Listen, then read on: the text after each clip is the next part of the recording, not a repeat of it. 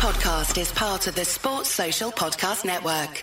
This podcast is part of the Sports Social Podcast Network. This podcast is part of the Sports Social Podcast Network.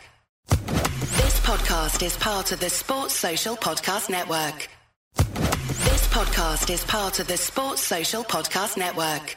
This podcast is part of the Sports Social Podcast Network. This podcast is part of the Sports Social Podcast Network. This week on The Marketer's Report, Patrizio Spagnoletto, Global Chief Marketing Officer, Direct-to-Consumer for Warner Brothers Discovery, weighs in on building trust. Trust is a really hard thing to build and a really easy thing to destroy, and we have to be very respectful about that. Our partnership with iHeart has really helped us build that trust and that relationship with the on-air talent. As the #1 audio company, iHeartMedia gives you access to all. Every audience, live conversations, trusted influencers, and the data you need to grow. Go to iHeartResults.com for more.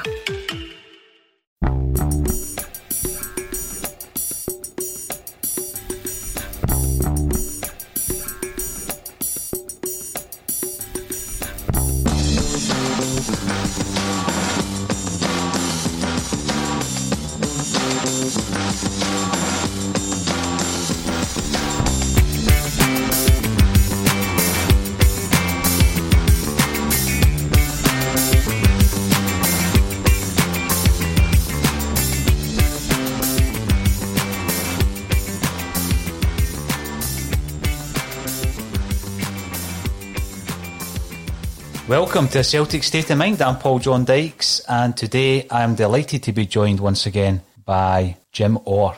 So, Jim, before we do anything, let's talk a wee bit about last night. We have mentioned over the last few weeks the upcoming Scotland game, the playoff, which obviously went ahead last night. Some of our panellists or guests weren't all that interested. They didn't have a great interest in the Scottish national team.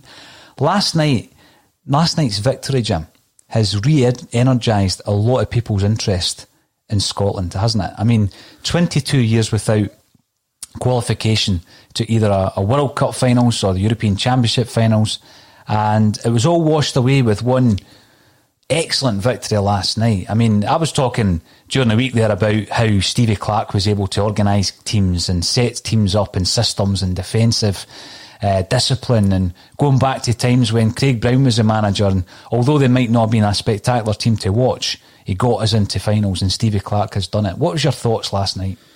Well, the first thing, I think international football, or the Scotland team, tends to divide the Celtic support. I think you've got a section where no interest in any international football at all.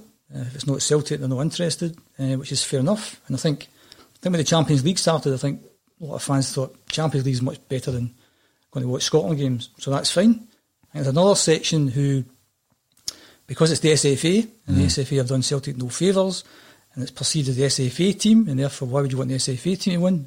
That's another alternative view, so that's a reason why maybe those fans aren't interested. And funnily enough, the team across the city have got the same view, but that they think the SFA are doing them no favours, which is quite bizarre after the shenanigans in 2012. So what that group are doing, what that section of Celtic fans are doing, if they like international football, they're maybe tagging on to another team, and given the history and the roots of Celtic, understandably, the Irish team, maybe they're more interested in them. And then you've got the other section, which is I'm a part of it, hugely passionate about watching Scotland. I get the same emotions and nerves, etc., watching Scotland as I do watching Celtic. Do you? I've been going to watch Scotland since the late 60s. Mm-hmm. I'm that old. And my dad was a huge Scotland fan. And my earliest memories of going to football, a couple of games in particular spring to mind. I wrote a play. It's all about getting plugs in for the plays. I wrote a play called Bendel at Baxter, which was about the 1967 game at Wembley when Scotland beat their then world champions. And my first game I went to see was later on that year, something like about the November time. And through doing the research to the play, I found out that was actually Jim Baxter's last game for Scotland. So I saw Jim Baxter once, and it happened to be his last game. Mm. And then I think it was about a year later, 9 months later, so Scotland, West Germany. See, back in the 60s, back in the day, for you youngins that don't understand this, there's no football on TV. So you never seen the great players of the day. Now you just, every night of the week, you can watch Messi or Ronaldo, who are two of the greatest players of all time. But back in the day, nobody saw Pele, nobody saw Beckenbauer, nobody saw Müller, these guys. So Scotland-West Germany was a huge game. And we were in the North Enclosure. And what adults used to do back then, and they wouldn't do it these days because the social would be all over them, was I was in the North Enclosure, so my dad would take me down to the front and leave me amongst all the other kids and then wander back up, higher up the terracing type of thing. Now, these days there's like over 100,000 people at the game. It's massive. It's mental. So I was down at the front. We played West Germany, and Muller scored. The great Gerard Muller scored in the first half, and Bobby Murdoch equalised with a couple of minutes to go from 25-yard shot, top corner. So, and the thing I always remember about Scotland games, they were always midweek games. And it's only maybe the 90s possibly that started having games at weekends. So they were always midweek games. They're always under the lights. I've always stayed within a kind of walking distance of Hampden. So Scotland was always a big thing. And although it's changed now for a number of reasons, kind of back then, and maybe it's me looking with kind of rose-tinted spectacles, the kind of whole country kind of got together. So whether it was a Celtic player, a Rangers player, it didn't really matter. Obviously there's guys in the terracing that are going to boo some of the oppositions, but hey-ho, that's what tends to happen. There's a Scotland supporters club that started in the early 90s, which I joined. And through that, I was able to get tickets for Euro 96. So I was down there at the 3 games, which is brilliant. Going to any major tournament is just, it's brilliant. I mean, we've been lucky to go to Seville, you know, and if you ask, I'd imagine any Celtic fan of my generation, what's been the highlight in terms of going to a match, it's Seville. I don't know if you'd agree with that. Oh, 100%. Because of the occasion and the colour and everything that goes with it. And going to a major tournament, it's the same thing. So you go down to Villa Park, played Holland, down to Wembley. So I was behind the goals, McAllister missed the penalty. And then you go to Villa Park again, you beat Switzerland 1-0, and you put out because England took 4 off Holland. I was fortunate enough to get a ticket for one of the games in the World Cup in France. It was Norway down in Bordeaux. Drew 1 each. Craig Burley scored the equaliser. And I felt a bit like Seville with that one, because what was good about Seville is that you had to pinch yourself to think, this is Celtic in a European final. You'd never envisaged that. Anyone who lived through the 90s, it was like a million miles away. And the high point of the night for me was when Henrik scored the first goal. You thought, we've scored a goal in a European final, and you're here to see it. And it was the same when Burley equalised. You're at a World Cup finals, and Scotland's just scored, and you're there. So I've always been a fan. No matter who plays, always been a fan. Want them to do well. It's been a long time, this whole 22-year thing. We've been kind of close sometimes. The only time I've been disillusioned, I've got less and less interested, but I still go to the games. I don't miss a home game, I don't go to away games. But the time I didn't go was when they appointed Alex McLeish. And I thought, well, I'm not going to he leaves, because this was such a ridiculous appointment. It was. At the time. Shocking appointment. It just shows you if we'd have stuck with him, we wouldn't have had the night that we had last night. I think the biggest disappointment about that was it was quite clearly favouritism, nepotism. Absolutely. And that then plays into the school of thought that it's an SFA thing, it's an SFA old boys thing. Yep. So when Steve Clarke was appointed, you thought, we've got a half-decent manager, we've got a kind of chance here. And not that we beat anyone exceptional, Serbia are a better team than us. And I think that showed what a good manager Steve Clarke is, because what we viewed last night was a team that were more than the sum of the parts, which is the sign of a good manager. And you look at Declan Gallagher, you're looking at Stephen O'Donnell, and you're thinking, wow, you know, to go there, to play with that kind of discipline. The performance as a team was outstanding. His substitutions were bizarre. And if we'd have got knocked out, I think that'd have been the main story today. Yeah. How bizarre those substitutions were. Couldn't believe who took off. And then, in fact, 3 of his subs get him out of jail, particularly Lee. So when I say the subs were bit, I don't mean Lee. I mean, taking off Christie and taking off Dykes and taking off John McGinn. It was just, John McGinn's the heart of the team. Christie was outstanding last night. Constant threat. And Big Dykes was brilliant. Never gave him a minute's peace. Dykes has been an interesting one, because we obviously seen the trouble that he gave us when he was at Livingston, Jim, but he's a player that, you know, it's the right place, right time for him. He's the kind of focal point we need up the front, that I mean, we as in Scotland, that is not Celtic, that it just works. He just fits in perfectly. And I think, you know, if you had said to someone a couple of years back that would have been the case, they would have guffawed at you. Because I think we talked about this in previous podcasts, I'm of the view that I think we need a kind of target man. I think our 4 forwards are a bit samey in terms of height. So there's nobody. And we play a lot of stuff on the deck. We try to get round teams and through teams. And sometimes maybe there's a need just to go over the top of teams. And somebody like like Dykes, I'm not saying Dykes, but somebody like that, John Hartson, like Chris Sutton, a Venue or a Hazelink, somebody that just mixes up a wee bit. It just adds a different dimension to our game. And we don't have of that the dimension. four, Jim, it's a good point, because of the four that we do have, who's the best in the air? Yeti looks half Who decent. has the aerial prowess? Because, Larsson wasn't a giant, but what a leap he had. Yeti looks half decent. And I think the thing about Lee that I like, Lee tends to find space. Mm-hmm. Lee's not going to out jump a kind of 6'3" centre half. He finds the space. The St Johnstone goal was a point in case. Yeah. Brilliant. Finds the space, and once the ball comes to him, moving his neck back, getting the power, right in the bottom corner. As I've said before in the podcast, Lee's the key to our season. If you can keep Lee fit, physically and mentally, he's my first starter. We get him plus somebody else. Ideally Eddie, if Eddie keeps fit as well. Mm-hmm. But we're veering off into Celtic stuff, and I'm sure we'll come back to this. Yeah. But in terms of last night, once they scored, you think that's it finished, and then they just took over. And in some ways last night, this is going to sound a bit daft, it was kind of like a kind of Celtic Rangers game, kind of, at the moment to me, that if you looked at Scotland last night, Scotland were a bit like Rangers in terms of well organised, knew what they were doing, should have won the game. And then Serbia were a wee bit like us, bunch of individual players, looked a bit disjointed, but got the goal back, and once they got the goal back, they dominated that extra time. And I think that's how we've been playing this season, Celtic, as individuals. Mm-hmm. And once we get a goal, we can spark into life. But if we don't get a goal, we look a bit pedestrian. But to get back to Scotland, fantastic penalties. Again, you bring on Lee Griffiths with 3 minutes to go. His first kick of the ball, he takes a penalty kick. He's the first guy to take the penalty kick, the one that's got the most pressure. What a player. To have the, what was the word you used there? Chutzpah. Chutzpah, I'll let you guys look that one up. To have the chutzpah to stand up, to take the first penalty, was just unbelievably good. And then Callum comes up, does the same thing. McTominay, again, you've got a guy who is a midfield player. Steve Clark's identified we could play him at centre back. Done a really good job last night. Maybe it fought for the goal, but hey-ho. Ollie McBurney, who I don't think is a player at all, but you have to say fair play for the penalty. Great penalty. And then Kenny McLean at the end. And Big Marsh making the save. The Marshall one was quite bizarre last night. Because I thought he saved the penalty, just jump about. When he went to the feet as if to say, do you want to take it again? It was kind of like, don't do that. Don't give him a decision. Just jump about with one. Because you kept looking at it thinking, he's going to the retake. They're going to go to VAR. Because it was so typically Scotland. Because it's Scotland. VAR's going to do us now. Because we've lost the last minute goal and he saved a penalty, but VAR's going to knock us out again. Mm-hmm. And even about 10 minutes after the game, I'm thinking, someone's going to contact them and saying, no, VAR's actually said it's no goal. Bring us all back and we'll have to do it again. So it's been great and it's something to look forward to next summer.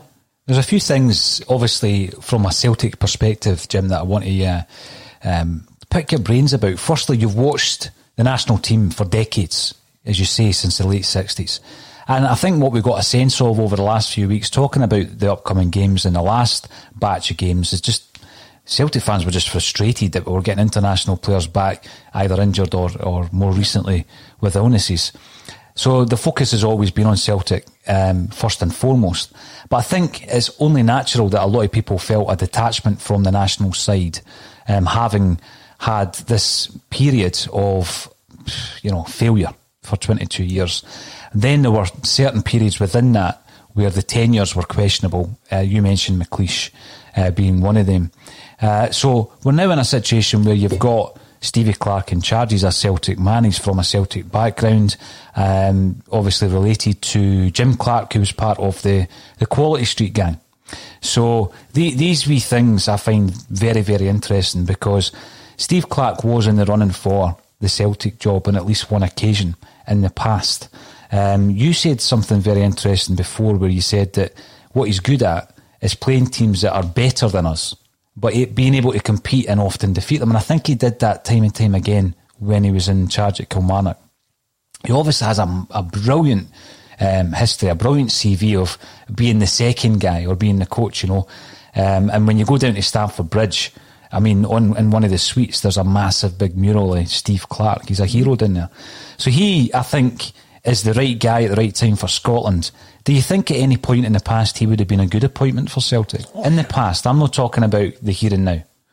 Okay, the whole point, as I said earlier, it's about getting more out of the sum of the parts, and who would have said 10, 15 years ago that if we do qualify for a major tournament, we'll have 2 Motherwell players in the team? I know. I think it's just astonishing what he's done. As I said before about Lyndon Dykes, I mean, you wouldn't think he's the most cultured player in the world, but as you said a minute ago, he does a job. So, and the fact he's playing Scott McTominay as a, middle of a back three, it's mad. But the good thing about Scotland now, we've got players who are playing at the top level in England. We've got a player that plays for Liverpool, plays for Arsenal, plays for Man United.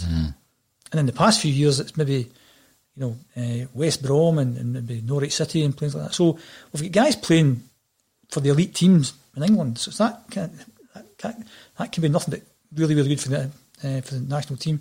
But in terms of the past, he's a good manager, so he would always take a good manager. He might be perceived as a bit defensive, but I think maybe the teams that he's had to manage, and maybe that's what they've had to do. They've maybe not been the bigger teams. They've had to do that, yeah. And I think if he was in charge of a bigger team, then I think there's no doubt he would actually be very good. And he's also been, it's an interesting backroom staff that he's picked. He's picked a guy, John Carver, who was at Newcastle for many, many years. It's a bit of a kind of left field appointment, that one, which is good to see, because I think what tends to happen in football, it tends to be the same old faces that you get, when it's Walter Smith, let's bring Ali McCoy and Tommy Burns in. So you think, well, we not go for something a wee bit different, because football's changing, it's changing really fast. I think Steve Clarke's kept up with that, and I think because who he's got as a backroom staff, I think that's a wee pointer that he's on the ball. But yeah, I think to answer the question, I'm off at a tangent there. Yeah, I think there's no doubt he would be a good manager for any team, and it's good that what he does after this summer will be interesting, because I think that's certainly put him back in the shop window if he takes Scotland to a major tournament. There's no doubt, because in fact everyone for the last 20 odd years hasn't been able to do it, and he's done it with a group of players. Yeah, there's some elite guys, but some other guys who are pretty ordinary players at the end of the day. You mentioned the 2 boys at Motherwell. I mean, there was a spell there during pre-season where O'Donnell didn't even have a club. Obviously started off at Celtic. Stephen O'Donnell went to Partick Thistle under Jackie McNamara and Simon Donnelly before making the move that teamed him up with Stevie Clarke eventually at Kilmarnock. Now, when you look back, Jim, again, I've not been an avid follower of Scotland in terms of going to games throughout my life, with my main focus being on Celtic.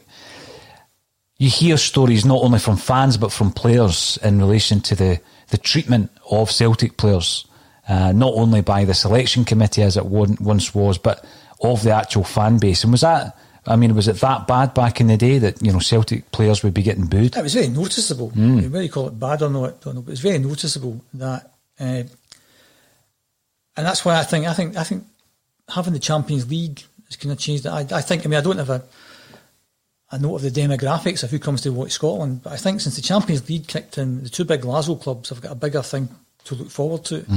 So if you're going to spend your money, and football's very expensive these days, for a trip going across to see Celtic in France, I'm going to watch Scotland and overplay in Norway or something, you're going to pick that. So I think finances has something to do with it. I think the glamour has something to do with it. But again, to answer the question, yes, it was a big issue, or an issue back in the day, kind of understandable back in the day, I think, as well, because you tend to be a bit biased towards your own team. I thought Ryan Jack was outstanding last night. There'll be lots of Celtic fans maybe watching the game last night, wanting Scotland to win, maybe Ryan Jack not to do particularly well. I want everyone to do well. And as I said, back in the day, maybe again, rose-coloured spectacles, it seemed to bring the nation together. Now, whether that was always manifested at the games, maybe that's a different thing. But certainly some things happened back in the day that were a bit questionable in terms of the SFA. Again, the bit about Dalglish was going to have the most number of consecutive games, and he was left out and made a sub for no apparent reason. So that's a kind of questionable thing. And as I've maybe said before on the podcast, it'd be great to get a kind of insight into some of the stuff, if you could peel back some of these layers to actually find out what's the logic behind some of this kind of stuff.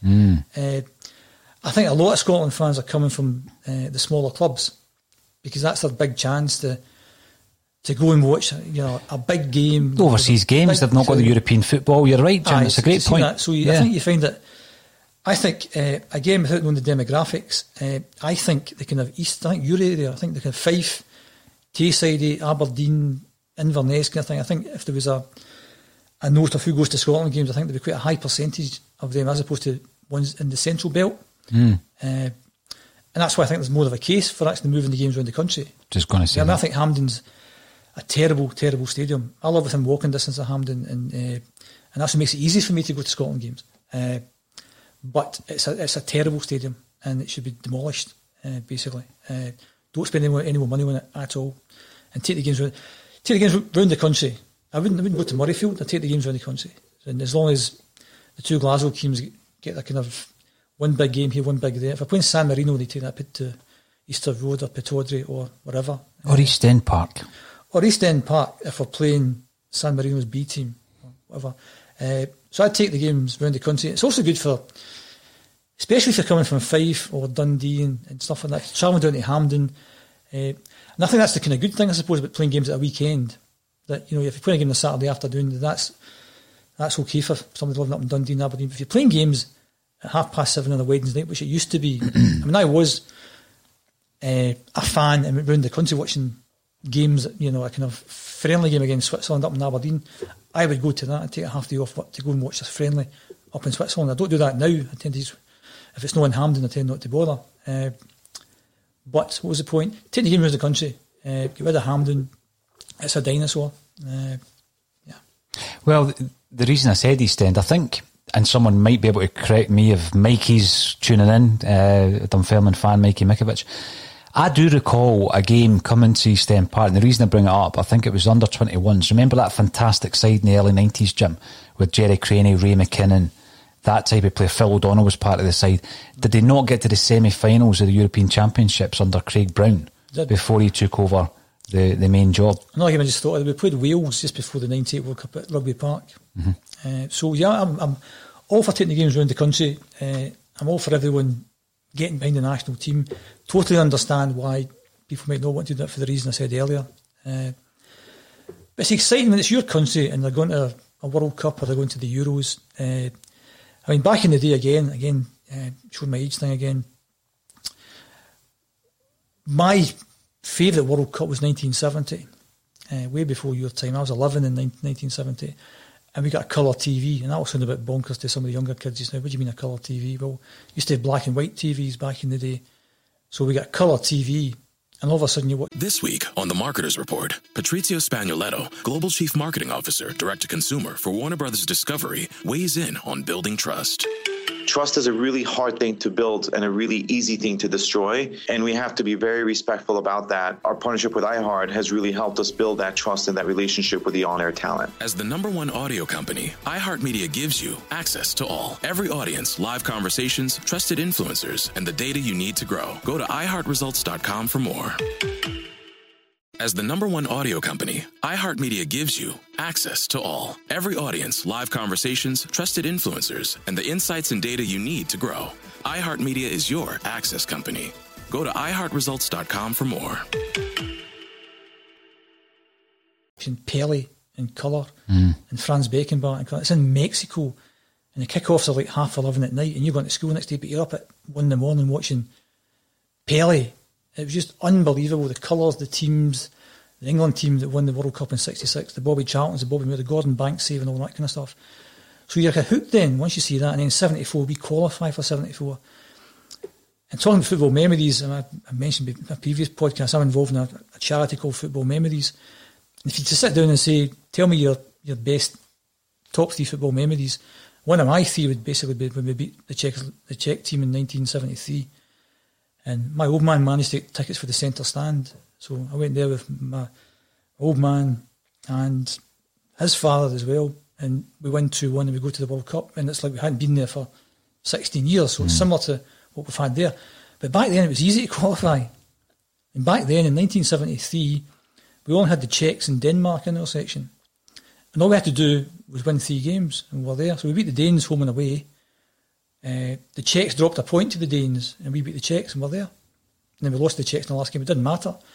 That's how easy it was to qualify for tournaments in there. So when people maybe say, well, it's not like the old days when we used to always qualify, it was certainly 10 times easier, because what's then happened, certainly following the kind of late 80s with the fall of the Berlin Wall and all these Russian the countries that then came out from Russia and Czechoslovakia, and all of a sudden we're playing Slovenia, Slovakia, Bosnia, Serbia, Croatia. All of a sudden it becomes 10 times harder than it was before. So it is a big achievement to qualify, and you saw that with the players last night. Ryan Christie was crying. I'm going to come on to Christie. Was crying. Yeah, I was going to come on to that. I mean, Ryan Christie obviously is one of the main topics of today's discussion. Jim, just going back to that game, 73, was that not George Conley's international debut? That was his debut, wasn't it? George Conley's debut. We lost a goal after about 10-15 minutes. Ali Hunter was in goals, and right across him, and you're thinking, well, here we go again. And a guy called Jim Holton equalises before half time, and then Jordan comes on and scores the winner. I was at the game, but that was on live. So there was very, very few live football matches, and that's why I used to look forward to the World Cup. The Euros not so much. The Euros weren't covered live, maybe till sometime in the 70s. So the World Cup was always a big thing, and sound like an old man here, but kids are spoilt these days. You know, you can watch Messi, Ronaldo, you watch them every game they play. Everything's so accessible. Yeah. Hit a button, there it is. And that goes for us as well in terms of Celtic. You know, I know that we're a bit anti-Sky, haven't they? They've not covered the Hibs game a week on Saturday, but, you know, we're pretty spoilt that usually in a normal season you can watch every Celtic away game on Sky or on BT Sport. But back in the day, imagine being able to watch the Lisbon Lions on your telly live. You know, to see Jimmy Johnson live. Yeah, people didn't have that. You know, that was like a weird science. So that would be interesting, because one of my theories, because I get back to the plays, the latest play that I've written is called Bend Like Bertie, and we get back to 65.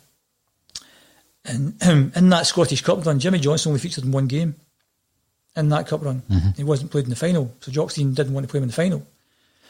You then say, well, if you were watching the Lisbon Lions back in the day, people older than me, what was Jimmy Johnson like? Well, we know on his day he was a world beater, but how often was he like that?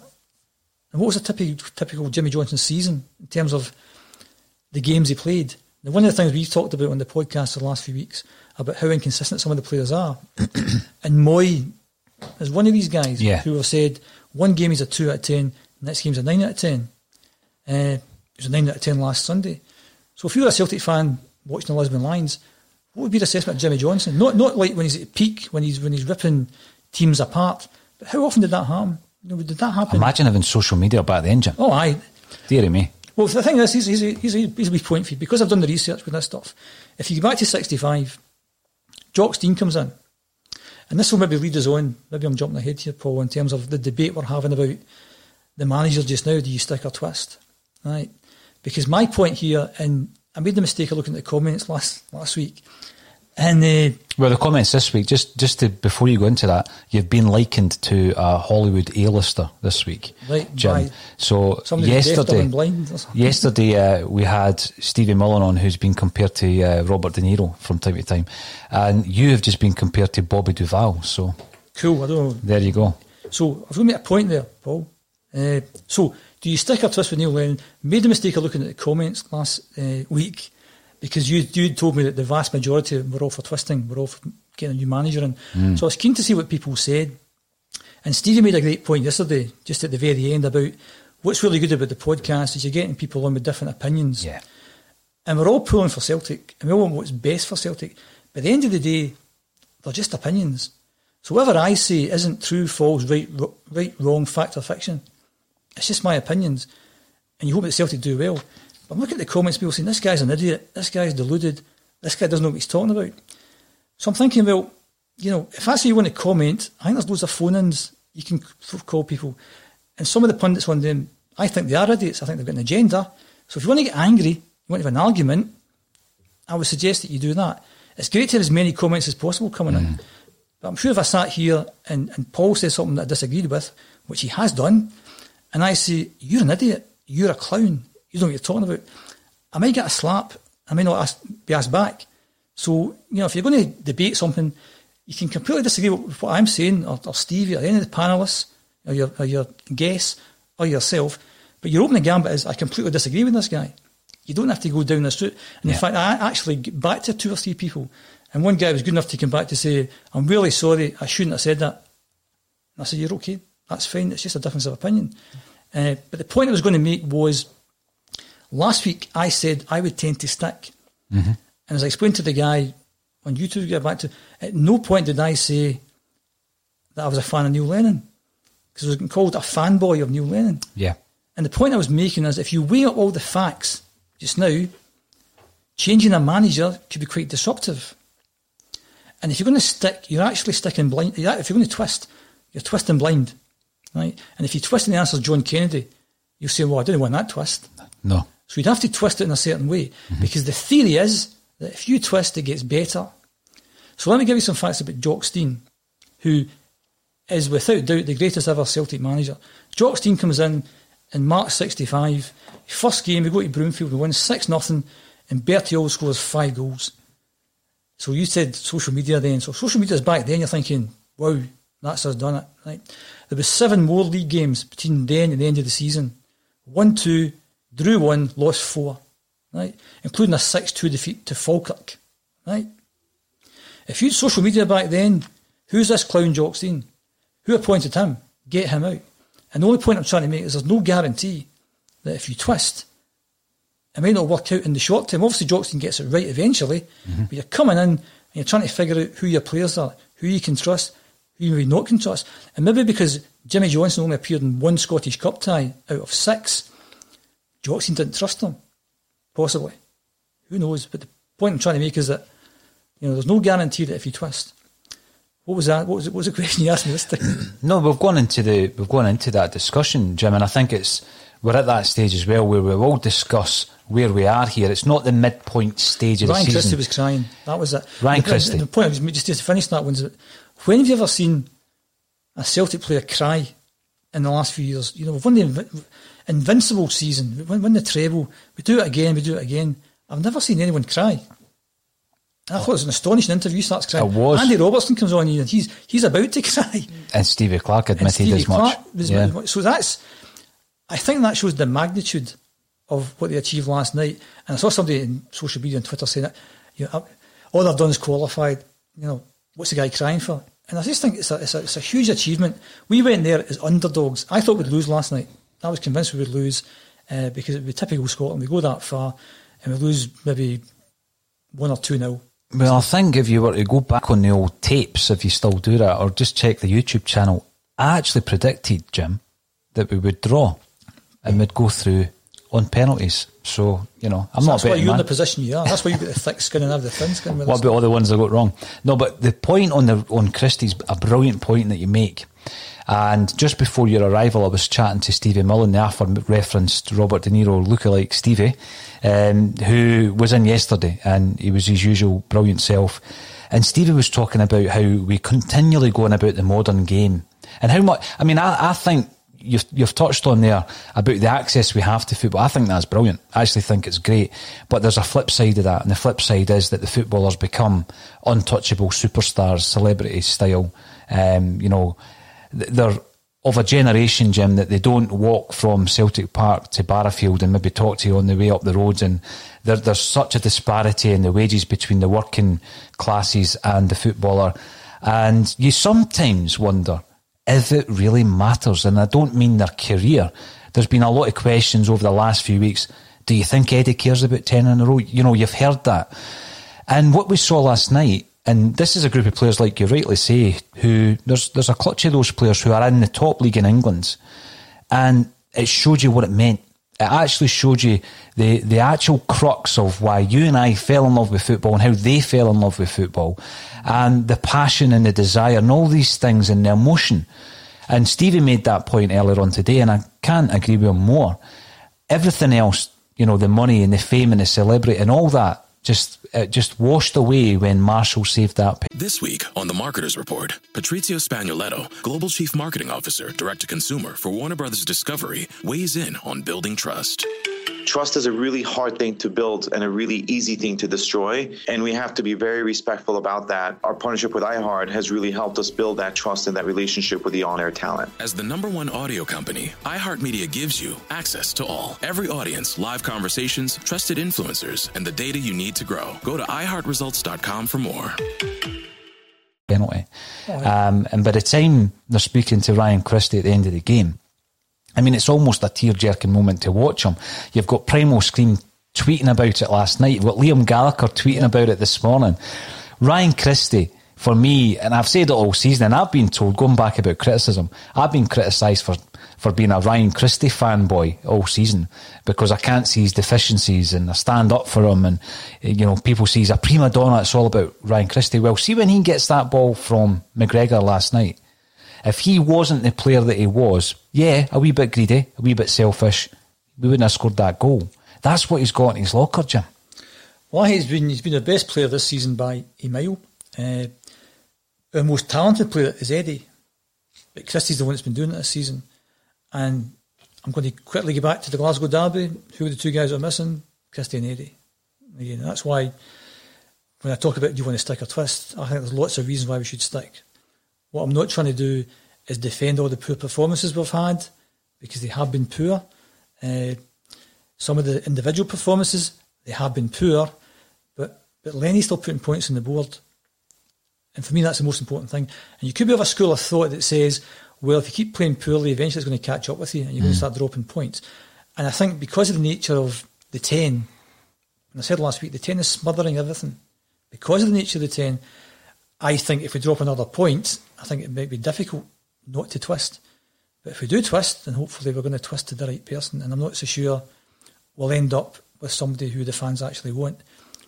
So I listened to your podcast the other day with Kevin, and the point about the elite managers, I actually thought about that the other day, and I thought, what is an elite manager?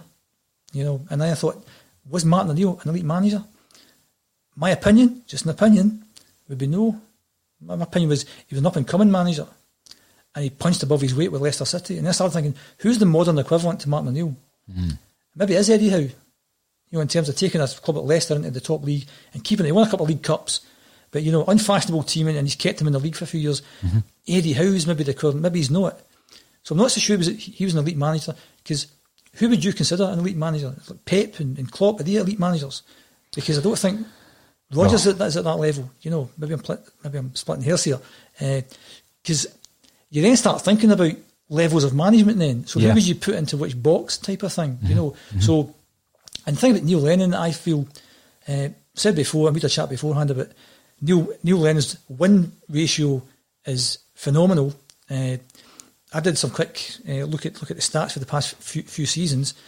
The invincible season that we had, we put 102 points on the board. That was an exceptional season. Why was it an exceptional season? Well, it might have been the manager, but Sinclair was on fire and Dembele was on fire. So we put 102 points on the board. What did we do next season? 82, I think it was. I know that day. 106 plays 82. In that season, we dropped 24 points from one season to the next. So, while I think, hindsight's a useful thing, it's obviously a useful thing, maybe our view of that manager maybe is a wee bit higher than it actually was. So how could you have 24 points less within a season? And if our rivals had put up a decent show, that'd have been a much tighter league than it was. And his performance in that season on a points per game basis was worse than the 2 seasons with Ronnie Dyler. Right? So we tend to look back and think, well, he was a great manager. He obviously is a good manager. Elite, I'm not so sure, actually, because he was out of a job at the time. An elite manager shouldn't be out of a job. And I'm going to take you back, and you'll remember this anyway. 2006, Rangers appointed a guy called Paul Le Guen. And Paul Le Guen, maybe he wasn't like the Pep Guardiola of his day, but he was a guy who was much sought after. And it was a huge coup to get Paul Le Guen over at Ibrox. And he lasted 4 months before they got the sack. He signed a whole lot of duds, including a guy called Sebo. And Sebo then became a chant. So anyone who missed by miles, the Sebo chant goes up. So here's Paul Le Guen, who's one of the hottest properties in European football management, goes to Ibrox and lasts 4 months. They'd actually qualified for the next stage of the UEFA Cup, I think it was called back then. But the league form was terrible, and the players didn't take to them. So what if we appoint a modern Paul Le Guen and it goes like that? We think we've twisted right, but it turns out wrong. And that's why I always go back to the kind of disruption factor, because there's 2 aspects of winning the league. You put points on the board, as many as you can, and you hope your rival or rivals don't put as many points on the board. And you've got no control over what they do, apart from when you play them. And this season, what's happened this season is we've lost one game against our rivals, and that's the 3 points more that we've lost. And as I've always said before, if I was Neil Lennon and you were going to sack me for that, I think that's harsh. And that's not me endorsing performances or being a Neil Lennon fanboy. I just think that would be difficult. And the story I was telling you before we came on was that, again, plugging my plays again, Bendel at Bratback was about us stopping the 10. And I knew all the facts and figures around that season because I spent forever looking at them. And I looked at the season before that. And in 95-96 was the first season we went back to the redeveloped Celtic Park under Tommy Burns. Tommy Burns, one of the most popular Celtic men of all time. And the football we played in 95-96 was like the best since the Lisbon Lions. Exciting, fast-flowing, tons of goals, brilliant to watch. Van Hooijdonk, Cadetti, Di Canio, Simon Donnelly, Vico, brilliant football. And we put 83 points on the board. And any other season that'd have been good enough to win the league. But the bit we couldn't control, the other guys, they put 87 points on the board. So we lost it by 4 points. And in the head-to-heads with our team, we drew 3 and we lost 1. We only lost 1 game in the whole season. That was the game we lost. If we'd have beat them that game, we'd have won the league. So when you talk about, do you want performances, do you want results? What a brilliant team. Brilliant performances, but came up short at the end of the day because the other team did better. And you have to take your hat off to them to say, well, we did the best we could, but it wasn't quite good enough. That was 8 in a row. Then going to the next season, we're going to try and stop 9 in a row. They put 87 points on the board. The next season they put on 80. So we maintain our 83, we win the league. What do? We put 75 on the board. Right? They've come down by 7, we've come down by 8. We play them 4 times and we lose every single game. We lose the league by 5 points. If we'd have beaten them instead of them beating us, we'd have won the league again. Mm-hmm. And that's 9 in a row. And Tommy Burns has to go at that point in time. We bring in Wim. And what we're going to say next is Wim Jansen, Murdo McLeod, Harold, Henrik, Burley, legends at the club now for what they did. They stopped the 10. But how many points did Wim put on the board? 74. He put on 1 less than Tommy Burns. He didn't do as well as Tommy Burns did. But how many points did the guys across the road do? 72. They went from 80 to 72. They blew it. Because if they'd have maintained their standards and get 80, they've won the league. Or 87 from the previous year. So there's 2 aspects to this. And if you look at this year's form, their results, never mind form performances, their results have been outstanding. Their results are almost at the level of the Invincible season. And we're not that far behind. And that's on a points per match basis. Points per game basis. What are they averaging? 2.7? They're doing 2.7. The Invincible was 2.8. And in fact, Lenny's 10 games last season, from the turn of the season, that was 2.8 as well. So that was, I think the Invincible season was 2.8. Last season was 2.8, that second half of the season, and they're doing 2.7. So if we end up losing the league, which hopefully we won't, because they put a lot more points on the board than us, I mean, if we were to draw the next 3 Glasgow derbies and win every other game, and they win every other game, and we lose the league by 3 points, it'd be hugely disappointing. But you'd have to say hats off to them. They've kept the consistency going. Difficult though that would be to say. And it all came down to the game we played a few weeks ago when we'd half the team missing due to COVID, and with Jamesy Forrest out and with Chris Julian out as well. So I'm not making excuses, not trying to make excuses. I'm just saying that if you look at the numbers, and I'm not trying to do a Celtic by numbers because these guys are far more complex than my simple analysis here, the numbers tell me that we're putting points on the board. The performances aren't good, because the other thing I talk about is this, when you're watching a game, until you get 3 goals up, you're enduring the game. It's an endurance. Once you get the 3rd goal, it's excitement, it's enjoyment. And the last 2 games I've played in the league have been carbon copy games for me. Not league, the Aberdeen Cup game and the Motherwell League game, the last 2 domestic games I've played. Because in the Aberdeen Cup game, they came at us in the first 10 minutes. As I said last week, we get through that. I did a few good balls across the box. We get a grip of the game, we score a goal, confidence goes up. Score another goal, confidence is huge. And if we got a 3rd goal, it's game over. And you leave endurance and go to enjoyment. We didn't get the 3rd goal, and the second half wasn't good at all. It was poor. We ran out of legs, we were tired, we didn't make substitutions. It wasn't good game management, they didn't score. It was lots of goal on scrambles, and Frimpong blocked one and Duffy blocked one, but they could have quite easily scored. They didn't. Fast forward a week, carbon copy game. Motherwell come at us in the first 10 minutes, which opens up the space for us. We get a goal, we get another goal, we're 2 goals up, and we're playing great. We're maybe giving away too many silly free kicks outside the box, but we're playing really good. And then we have that fantastic move.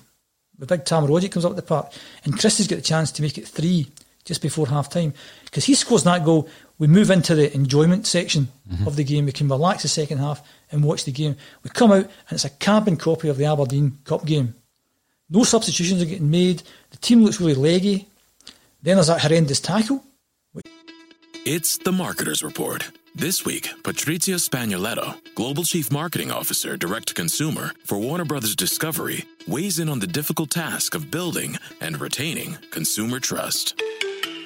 Trust is a really hard thing to build and a really easy thing to destroy, and we have to be very respectful about that. Our partnership with iHeart has really helped us build that trust and that relationship with the on-air talent. The best thing for us to do is to build a relationship with our consumers. And if those consumers have a relationship with the DJs that are on air, then we want to build on that.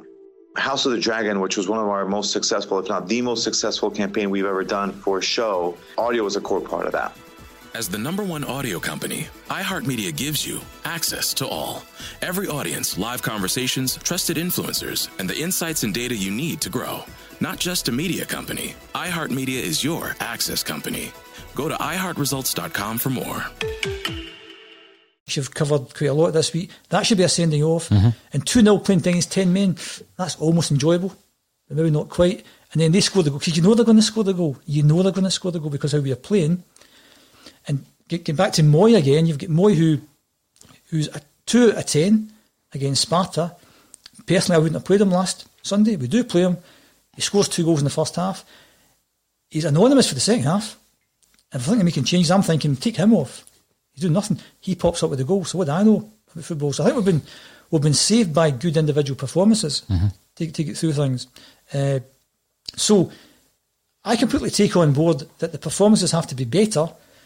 But if I was Neil Lennon and you were judging me, this is a results-driven business. If we win every single game 1-0 from now at the end of the season and play poorly, everyone will take that, because the 10, for 99.9% of Celtic fans, if you do one thing this season, what's the one thing you want to do? I think they're all going to say 10. And for me, everything else that's happening that reduces the risk of making the 10, you have to deal with them. Get rid of them. I've said before in the podcast, Europe, no interested. Any other season, for me, Europe's more important than the league, because that's where you're judged.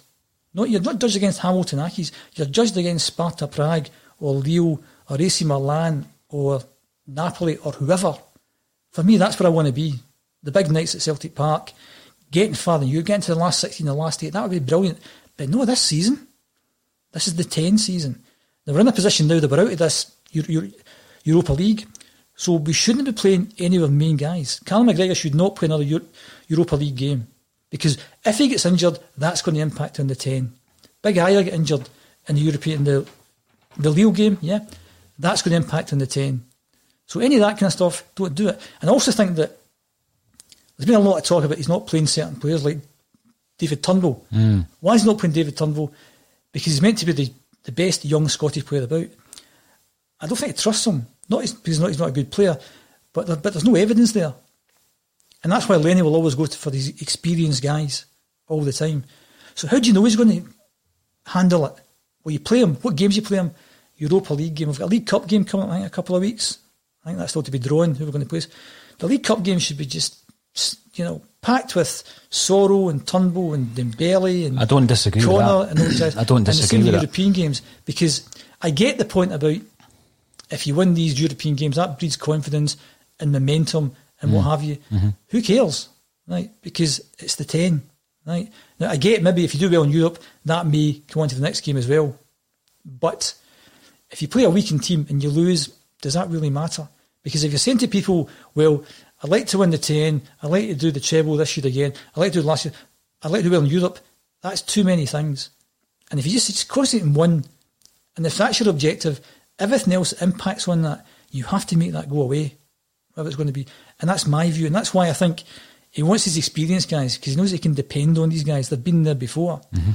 And what if he does play David Turnbull against Hibs and he has a poor game and we lose the game? And also, if you're Neil Lennon, that's the other thing that we've got no idea of. we knew as Celtic fans watching the Motherwell game, if we drop points, Neil's away, basically. And Neil's a clever man, so he knows that as well.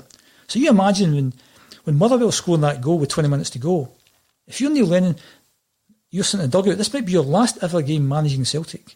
Maybe your last ever game as a manager. Maybe your last ever game involving football. You become a pundit, or you go and have a nice quiet life, which you should do. Lennon should go and have just enjoy his life, because the stresses and strains he must be under just now. So he's thinking 20 minutes to go, this could be me finished. So he's under enormous pressure, and because of the nature of the 10, we've dropped 3 points more than other guys. Any more than I think the board would act, he'll know that more than anyone.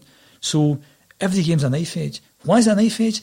Because he dropped those 3 points. Why did we drop the 3 points? Because we had half a team missing. I mean, I'm not excusing the performance. Second half performance was appalling. Absolutely appalling. We should have done better than that. But if we'd have lost the game and played quite well, I'd have said, fair enough, with half the team missing.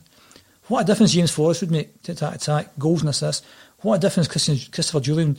He was outstanding last season. Him and Big Foster won the League Cup between them.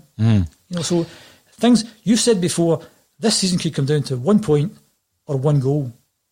Other things I was looking at the other day, they scored 8 last week, but we've actually scored more goals per game than they have. Our issue is we're letting in goals at the back. We've let in almost a goal a game, and there's a goal every 5 games on average. That has to be addressed. Why has it not been addressed? Have we had everyone fit? Oh, Big Christopher Julian not playing. Do you play him Easter Road? There's no match fit. There's a risk. Throw him in after a serious injury. There's so many permutations to go through. Yeah. There's a situation with Bain and Barkas. What do you do with them?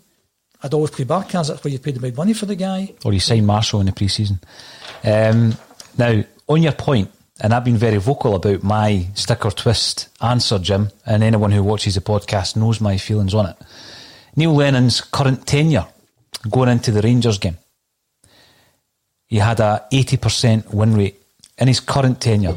So that isn't combining, obviously, his first spell at the club. Now, at that point, he was quite some distance ahead of any other manager in the history of the club. The closest to him, actually, when you're looking at a win rate percentage-wise, was Martin O'Neill, 75.53. Now, obviously, in the last 7 games, there's been a dip. There's been a dip which has resulted in a loss, a draw, a win, a loss and a win. Now, that means that his win percentage rate has plummeted down to 75.86. But it is still, this tenure is still the most successful in terms of win percentages. His overall, incidentally, is 71.66, which is second only to Martin O'Neill. So yes, I have made my feelings known, but when you start looking at the figures, I do understand and I totally accept that, this season, even though we weren't playing well up to the Rangers game, I don't think we were playing well, we were racking up the points. The last 7 games is really the big issue.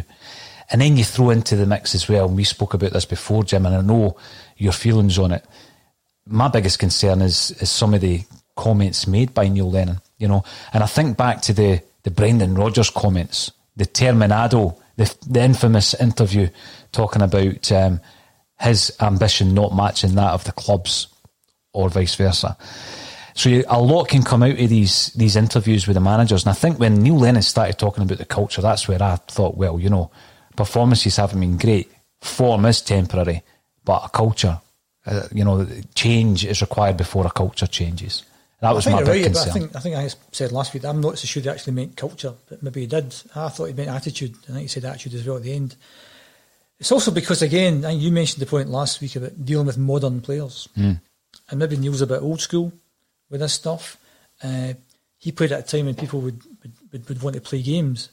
Could it be that maybe a few niggles and maybe they don't want to risk these niggles where he wants them to go out and play for him? Maybe that's a culture, is that an attitude change? Because in the continent it tends to be that if you're not 100% fit, you don't play. So maybe one or two of the players just to, if you're only 90% fit, go out and do as a job. Maybe somebody's saying, well, I'm not 100%. That could be anyone. Could be, but it's maybe more likely to be maybe sort of non-UK guys, maybe. So here's a point. You're talking about the modern player versus, I'm not going to call him an old-fashioned manager. I'm not going to call Neil Lennon an old-fashioned manager. But a manager, let's say, perhaps of a different era, Jim. So why then, or how, what I would be looking at is how did someone like Alex Ferguson deal with the modern player?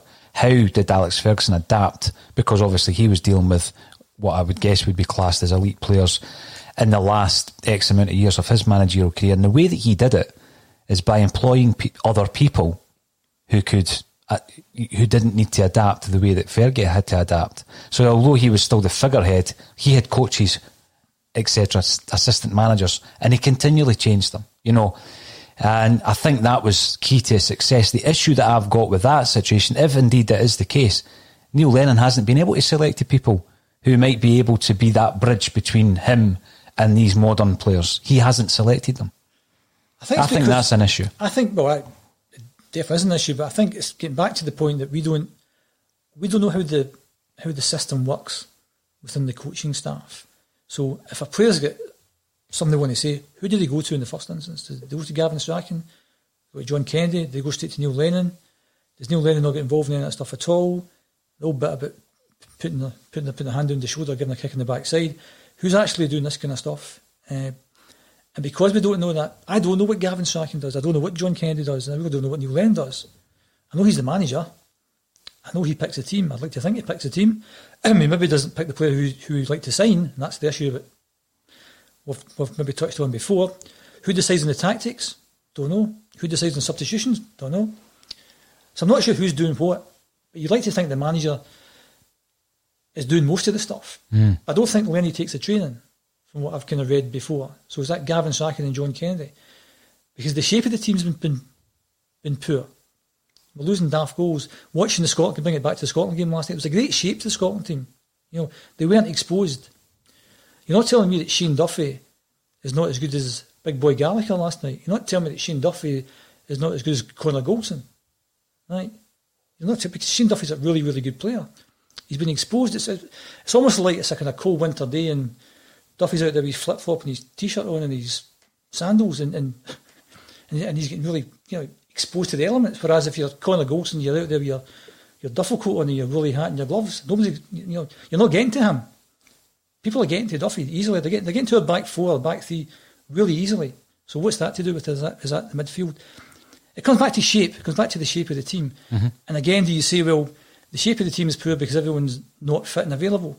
Well, we've not had the best team, in my opinion. We've not had our best 11 players on the park this season, I think.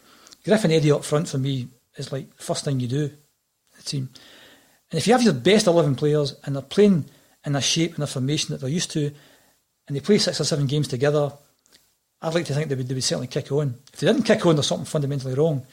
But we need to get the best players playing and playing in a fashion and a system that actually suits them.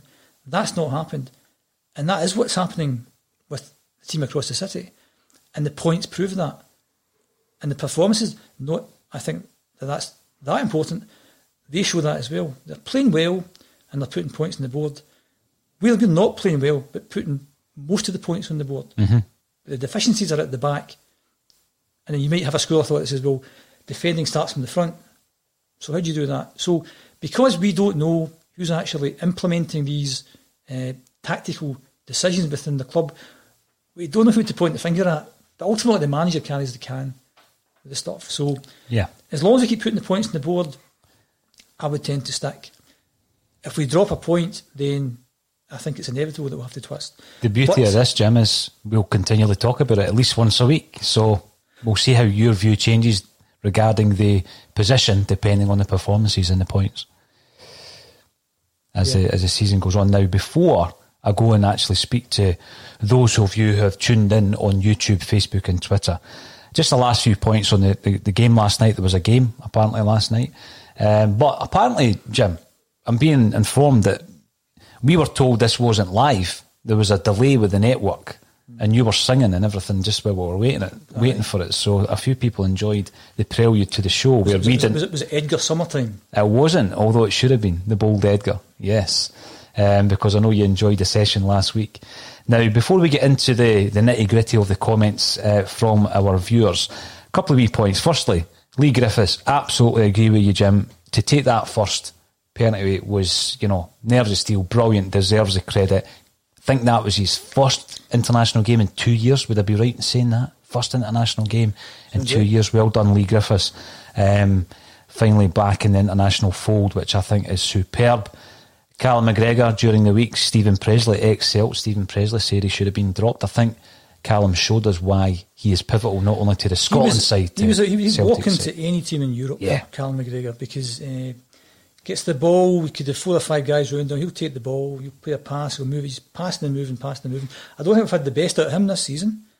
Again, is that down to the shape? The shape. He has to be played further forward. I also think in most of the SPL games, we don't need 2 holding midfield players. If we stick somebody, I'd always play a back 4. It's up to me, I'd play a 4-1-3-2 is what I would play. And have somebody sitting in front of that back 4. Scott Brown's the obvious guy to do that, and don't let him cross the halfway line. Just stay in your own half and protect that back 4. 2 full-backs, El Hamid and Laxalt, only one E-bomb forward. There was a bizarre thing at the start of the Motherwell game last week. There was that 2 minutes going, and Laxalt was trying to shut down the goalkeeper. Madness, So we have to keep shape. Brown there, then I go Jamesy Forrest, Christie McGregor, and Eddie and Lee up front. That's in my opinion, that's the best 11. So there's no place for Mo Elanusi, there's no place for Turnbull, there's no place for Yeti, Klamala, these guys. That's our best 11. Find the best 11 and stick with it. And at the risk of getting slide again, as somebody slid me last week, make better use of substitutions. I made the comment last week about, I would always stick on 2 at half time, because you're not telling me, in England this season, they're still having used 3 subs. And Pep's going mad about it, Klopp's going mad about it, they all want 5 subs. You're not telling me that if they'd 5 subs down there, they'd be very clever in how they use the 5 subs. You don't have to be a genius to work out, we were talking there about the 60s. In the 60s, up until about 67, 68 or so, you didn't have substitutes. So there'd be, European finals, international games, where somebody gets injured in the first 10 minutes and they have to play with 10 men because there's no subs. So they brought in a substitute in the late 60s. In the late 70s, maybe early 80s, you have 2 substitutes. 90s, the thousands, they bring in 3 substitutes. So you don't have to be a genius to work out. In 50 years' time, as opposed to going back 50 years, we'll have 7, 8, 9 substitutes. And therefore it becomes a tactical thing. Like American football. There was a bit of that last night. He puts on Lee Griffiths to take a penalty. That's why he was on. And that was a good move. That was his good substitution. 3 bonker substitutions, but 1 good one at the end. And that helped us win the game. So in years to come, there'll be more use made of multiple substitutions. And it'll be like American football. You bring a guy on to take a place kick. That's what happened last night. So I think we have to be clever. We've got the best squad. We've got depth of squad. And we've got 5 substitutes. And what I found infuriating in the last few games is it's taken us ages to make the substitutions. Because even if we're playing well, we've got so many games, so it's a chance to rest players. So if you want to see David Turnbull and we're 2 goals up, stick him on. Maybe Lenny's like me. Maybe Lenny's still in that endurance section until we get the 3rd goal. Because if Ryan Christie scored the 3rd goal just before half-time last week, we go in 3 goals up. That was the ideal opportunity to bring on a Turnbull or bring on a Sorrow. And I just think, again, if I was Neil Lennon, I'm not 100% convinced with these guys yet. And my job's on the line. And what if I brought on Sorrow and Turnbull last week when it was 2-1 to Motherwell and didn't have Scott Brown on the pitch? My job's on the line here. Can I really depend on these 2 young guys who've hardly kicked the ball? No, I can't. Therefore, I'll keep the guys on the park that I know can do a job. And that's why I think if we ever get into that 3 goals ahead, into that enjoyable section, watching the game, then they'll put all the guys on. Because the game's sewn up at that point in time. And that's why Europe, when we go to Sparta and we go to Milan and we have Lille back at our place, just let's see what Turnbull can do. Let's see what Sorrell can do. Let's see what young Karamoko Dembele can do. Because these guys will be further off. Another thing that, I think what we're going to talk about is how did last night's game affect Celtic? If you're David Turnbull and we've just qualified for the Euros and you're the best young Scottish player, you want to play in the Euros. And if I'm David Turnbull, I'll be going to see Neil Lennon as soon as possible to say, look, if you're not going to play me, put me on loan. Put me back to Motherwell or Hibs or Aberdeen because I want in that Euro team. Right? That's my ambition. And you can say the same for maybe Scott Bain. I know he's had games. What if he starts to get left out? Because Scott Bain was in the Scotland squad last year. Greg Taylor. They're not who's not getting a game. He's in the Scotland squad. How long do you keep Greg Taylor in the Scotland squad if he's not kicking a ball? So he'll be going to Neil Lennon and say, look, I want to keep my place in here. What about Ryan Christie? How does his performances for Scotland affect his Celtic career in a different way? Well, I think, in my opinion, I have to keep adding that I think there'll be a lot of people leaving at the end of this season, whether we do the 10 or not. I think there'll be a new start, a new era next year, after this season finishes. Ryan Christie, it's been said that he would quite fancy leaving. His dad has been quoted about he could do a job down south. The other thing, if you're mixing with all these other guys, if you're Ryan Christie and you're mixing with Kieran Tierney and Andy Robertson. Oh, it's the old one, isn't it? Yeah. Well, I was watching the game last night and with one of my sons, and I was talking about how good the Motherwell players were, and I was saying Motherwell players are maybe on £1,000 a week or something like that, and Kieran and Andy Robertson are maybe 80, 90 grand a week. So straight away he Googles it and he tells me some numbers, and I'm saying, well, that's just somebody's guess. And he said Andy Robertson's on 100 grand a week and Gallagher's on 1,400. That's what he said. Now that could be rubbish, right? But it must be in that kind of ballpark figure, right? So if you're Ryan Christie, again, I'm completely guessing this thing, 15 to 20 grand a week, something like that. Maybe that's a kind of 8. Stunned. He was on £1,500 a week at Inverness Cali. So you know stuff. So that jump at that age was a phenomenal jump. If you imagine, goodness, one moment you're making £1,500 a week, then you go up to 8 grand a week. But I think that's a huge jump. That's the nature of football, and he's on that because of that one performance against Hearts. He came on and showed what he could do, and there's no reason to think that David Turnbull could do the exact same thing. If David Turnbull's on in the game because we need him, and he scores a goal for 30 yards, and he puts a great performance in, and he makes it difficult for Neil Lennon to leave him out, he becomes the next Ryan Christie. But that's how quickly football turns. So it does. And I think that the point I was making there, I'm stunned by that number, 8. I'm stunned by the number. Is that maybe why he's not too keen on an improved offer at this time? And that's totally understandable because, as I said, in my simple mind, who's just trying to guess things, I'd have thought 15 to 20. You've said 8. Yeah. And if Andy Robertson or Kieran Tierney are on a number that's maybe north of 80 grand a week, and these are just, I think I said the first week of the podcast, it's just nonsense. It's going to turn anyone's head, Jim. It's going to turn anyone's head. 80 grand a week. Yeah. 10 times I think you're talking about it. If it's 80 grand, that's 10 times. So I think he's good enough. I think Ryan Christie is good enough to play in the top league down there. Not for one of the top teams, maybe a kind of, I don't know, Newcastle and Aston Villa. Well, you see how they developed. You see how McGinn developed. I mean, no one, whilst he was at Hibs, would have said, there's a boy that could play for the top 6 teams in England. He goes to Villa. And now, because of that period that we've seen other players, improving within that period of acclimatisation, I guess, in the new league, Robertson being case in point, going to Hull. So I think I've said, how will qualifying for years affect Celtic? I think it'll affect individual players who want to be part of the squad. I don't think Lee needs any more motivation. Get back in the team, win the 10, but he's an extra motivation. Get down to Wembley, play against England, replicate your 2 goals again. So Griffith won't be in that squad, and it's no guarantee he'll be in the squad. Ryan's in the squad, Karl Mack's in the squad. Once Jamesy gets fit, he's in the squad. So there's 3 definites in the squad. Greg Taylor, unless he's playing regular football, he's a maybe. Scott Bain is a maybe playing regular football. David Turnbull plays for the under-21s, plays quite well for them, but I don't think that's good enough to get in the top squad unless he's playing regular football. Then on this flip side of that, you then say, well, if we have a lot of players playing in the Euros, how does that affect next year's European campaign? With the qualifying rounds, hopefully it's in the Champions League, that's a negative for next year.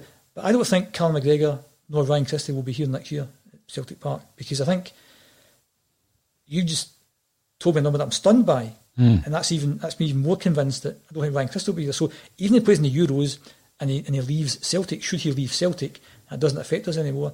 I think Callum McGregor, he can play for anyone down south. And do you know what he's on? Whatever number he's on, it's going to be multiplied by a big number if he goes down south. And if he's mixing with the Kierans and the Andy Robertsons of this world, and Stuart Armstrongs of this world, then he'll know the money that's on offer. This is the big season. This is the 10 season. Next season I think it will be a bit of a damp squib. I think next season will be a hugely hard sell for the Celtic board. How do you sell all these? Notwithstanding COVID, and obviously that's why the league is so important, though, Jim. Not only to retain players, to attract new players. And I said this yesterday. players always, talk about players putting themselves in the shop window, playing in Europe. I think Celtic put themselves in the shop window playing in the Champions League. Oh yeah, absolutely. Any other season, yeah, definitely agree with that. In terms of the Euros, you've got Christie and Kalmack will put themselves in the shop window. I think we might end up getting more money for them then if they put in a good Euro. I don't think James A. Forrest is going to go anywhere. I don't think Lee's going anywhere. So if they go there, then in terms of they might be inaccurate for the European campaign. Because that's what happened the last time we qualified. There you go. Come back to Scotland. Last time we qualified was 98. And Celtic had, we just stopped to 10. So it's a monumental season. Scotland qualified for the World Cup. We stopped at 10. And there's quite a few games put at Celtic Park in the qualifier. We actually qualified at Celtic Park. We beat, I think it was Latvia 2-0 to qualify. That was the game that we qualified. But we had we had the most number of players went to that World Cup of any other club in the world. And I think we had 8 with Scotland. We had Gould, Boyd, McNamara, Tosh McKinley was there, Lambert, Burley, Donnelly, Jackson. So is that 8? Jackson played the first game. Wow. In fact, did Tosh not play the first game? I think it's Brazil. I seem to remember. Tosh McKinley played and Darren Jackson played. Was it Brazil he played against, was it? And no disrespect to either Tosh McKinley or Darren Jackson, they were the first picks to play against Brazil in the opening game of the World Cup. And if you look at the last maybe 30, 40 years of Scotland international players, Tosh and Darren wouldn't be up there. There'd be loads of guys that are, would be classified as much, much better than them. But they were in the team to play Brazil. So we didn't lose. We'd 8 players involved with Scotland and with other nations as well, whoever qualified that year. And then Wim's away and Dr. Joe comes in and he has to deal with that. And Dr. Joe did really well. That's a different conversation. So there are positives and there are negatives about qualifying for the Euros from a Celtic point of view.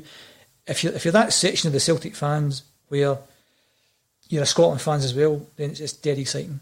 If you're the other 2 sections, then it doesn't matter.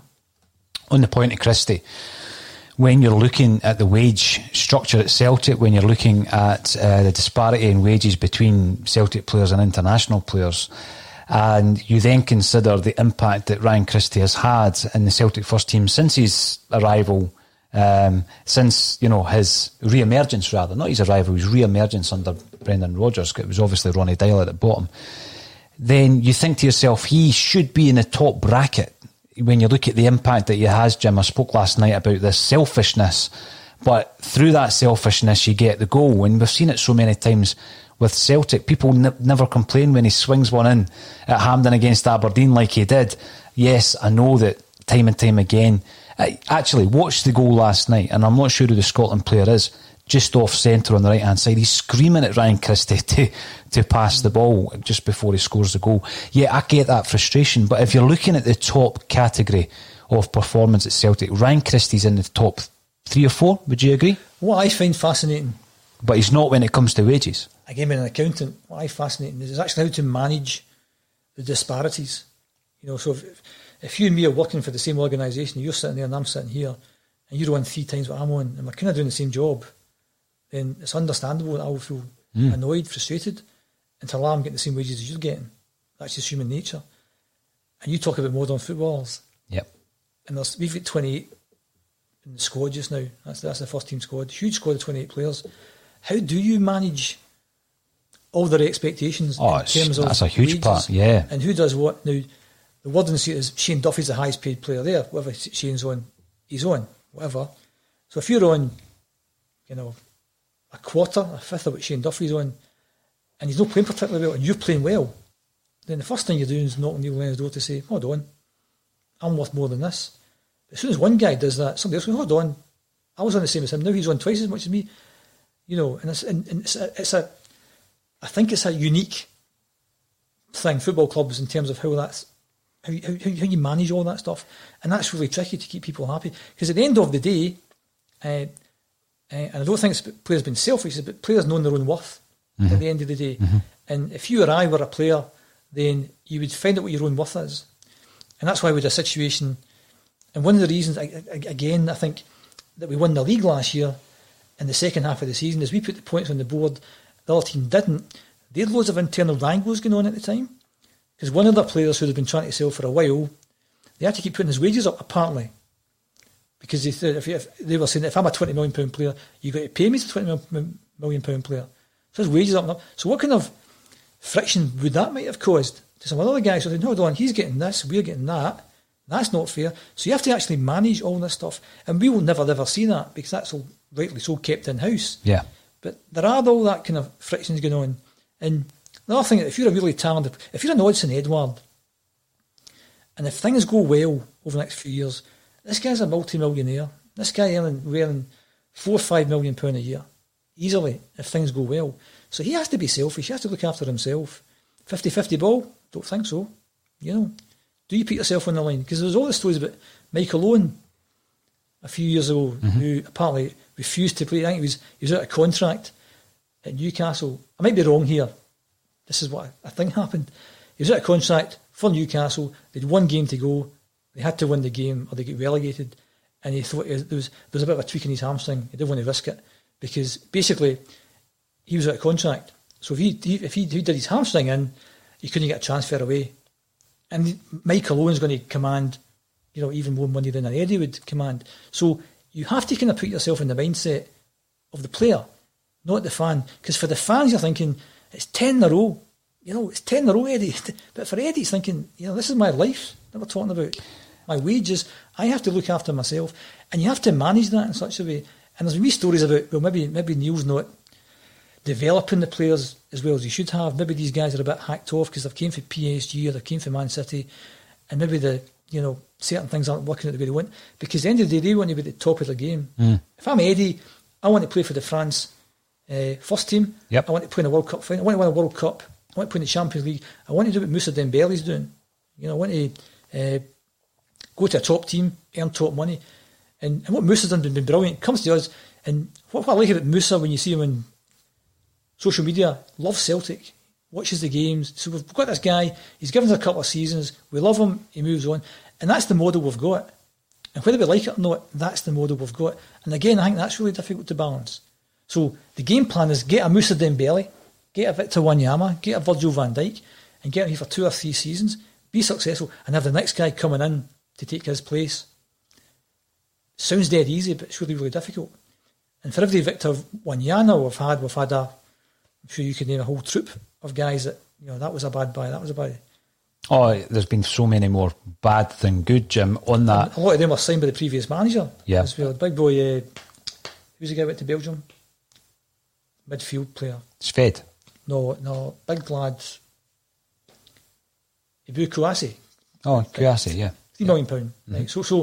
So again, having played 19 senior games. I was going to say, to be fair, he didn't play many games. No. You know, so we didn't actually get to see him play games. So I think what makes football fascinating for me is not just on the field stuff, it's the off the field stuff as well.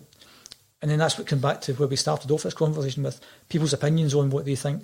We've got no idea what's happening within the Celtic dressing room in terms of who's, Neil, John Kennedy, Gavin Strachan, who does what, how do they do it?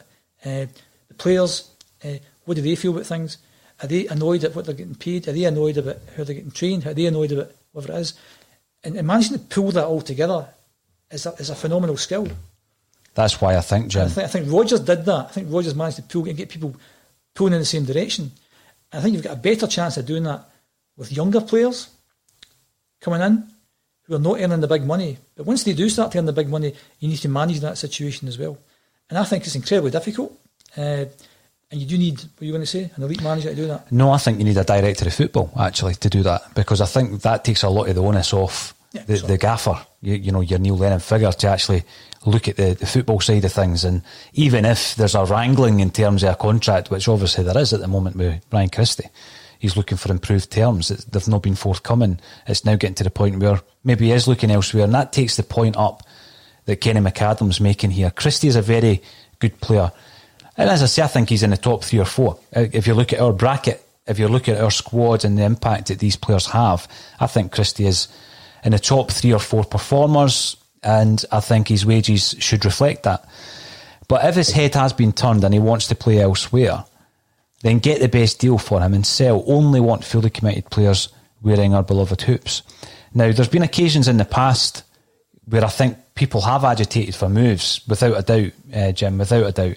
But I don't think Ryan Christie's performances have ever been affected by whatever's going on in the background with his wages. I think his attitude's brilliant. I think it's great. And I think, getting back to this idea about the balancing act, we could have sold Dedrick Boyata, apparently, for £9 million. And it's like a conversation we've had before. See if you see it really quickly. It doesn't sound a lot of money, but it's £9 million. We've lost £9 million because we didn't manage that properly. Mm-hmm. So you'd have to say that's a scandalous thing to have happened. So how do we learn lessons and not do that again? How do you get the most money for one of your players? You're going to play clubs off each other. When do you sell somebody? When's the best time from the club's point of view? Because this is all about the club. This is not about the players. Getting back to my thin-skinned and somebody saying about, you can't do this and bring players off after 45 minutes. It's about the team. We have to do things that's best for the team. If you take somebody off after 5 minutes, it's not working. Tough.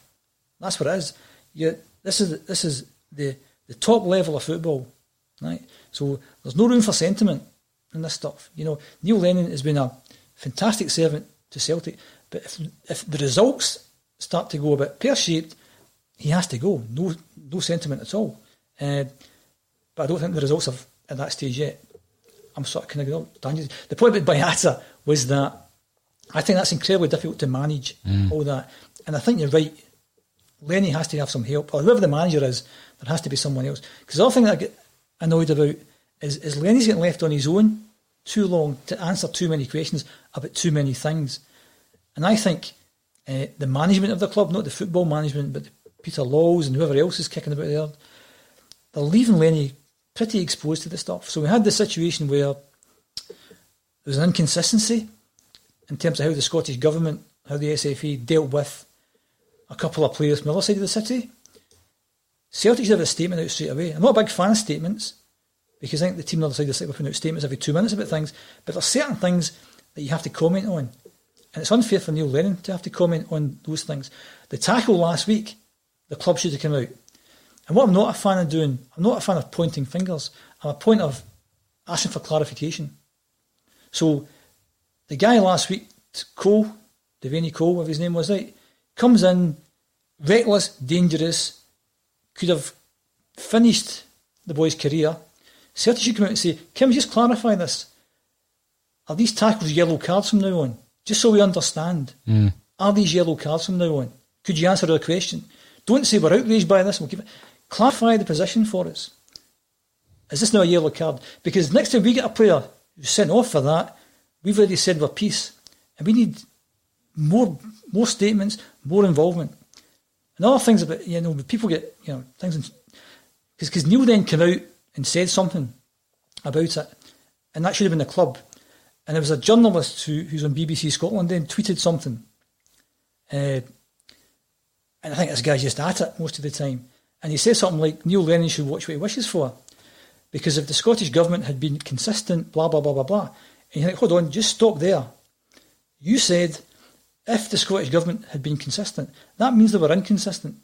You journalist guy, can you tell me why they were inconsistent? What was the reason for the inconsistency? I'm not going to get involved in a big debate, a big argument, but just clarify for me why they were inconsistent. What's your logic behind that? Peel that away.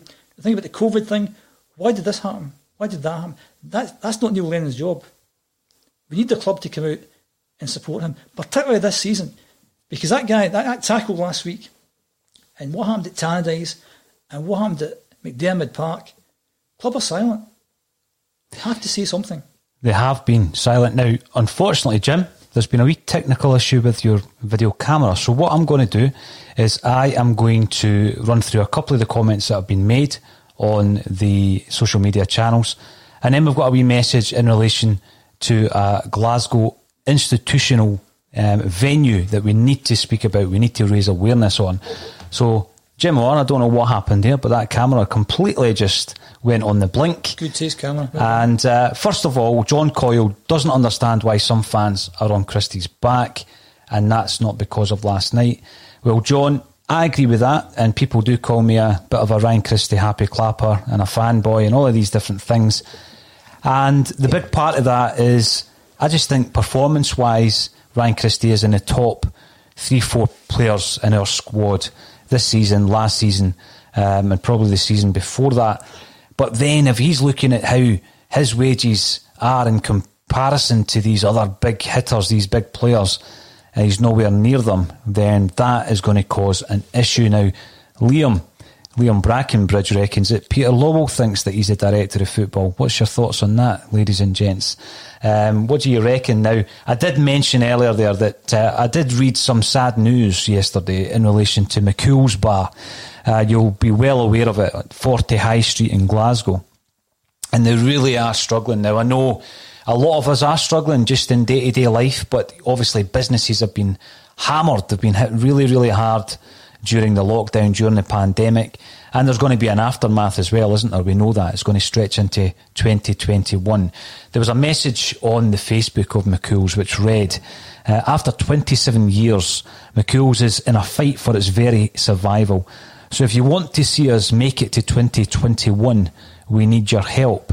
We are back open today from 9 a.m. and operating as a cafe, serving fantastic coffee, breakfast rolls, lunch and brunch. So I guess all that I would like to say is I'd urge you, if you're able, if you're in the area and you fancy a cup or a breakfast or lunch roll, nip into McCool's and support them. And I know that other businesses need your support as well.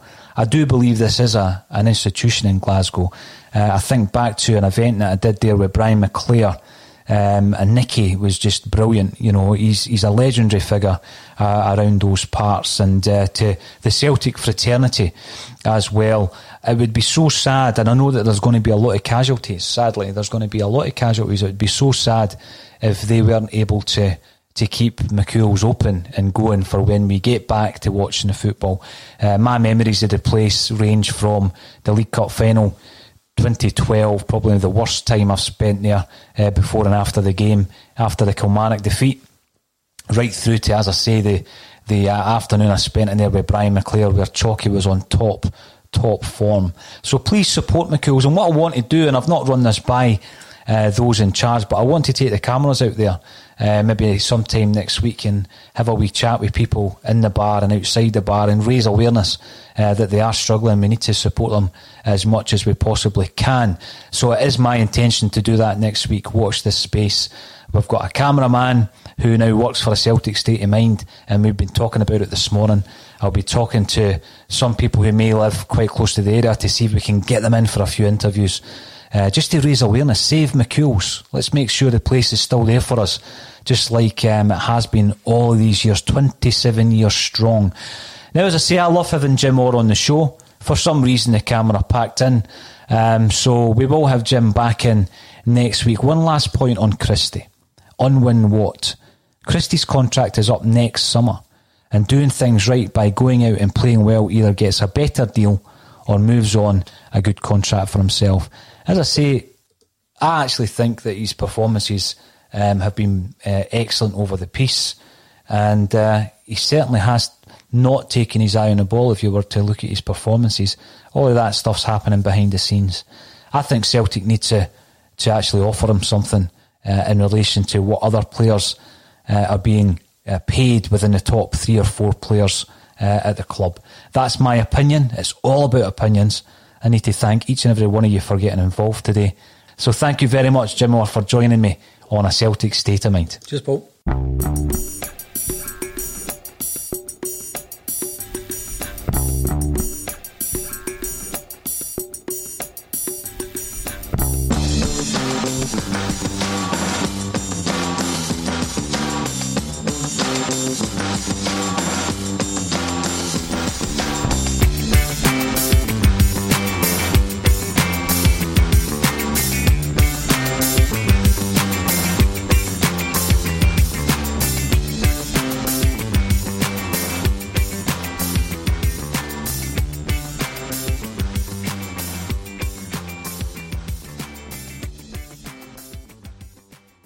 Hey, what's up, guys? This is MMA fighter Clay Guida, and I'm not afraid of anyone or anything. But losing my hair was an entirely different kind of fight.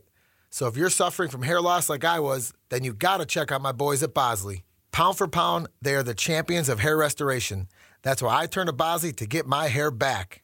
The entire Bosley team was so professional and kind from start to finish. All it took was a simple one-day procedure, and I was on my way back to rocking my full hair again. So take it from me. Don't wait if you are thinning or receding. I'm so thrilled with my results, I just wish I would have went to Bosley sooner. It's time to finally knock out hair loss because the best is yet to come. Check out Bosley today. When MMA fighter Clay Guida was losing his hair, he trusted Bosley to get it back. Now it's your turn. Get a free information kit, plus get a $250 off gift card when you text SCORE to 203203. That's text SCORE to 203203. Don't wait. Text SCORE to 203203. As the #1 audio company, iHeartMedia gives you access to all. Every audience, live conversations, trusted influencers, and the insights and data you need to grow. iHeartMedia is your access company. Go to iHeartResults.com for more.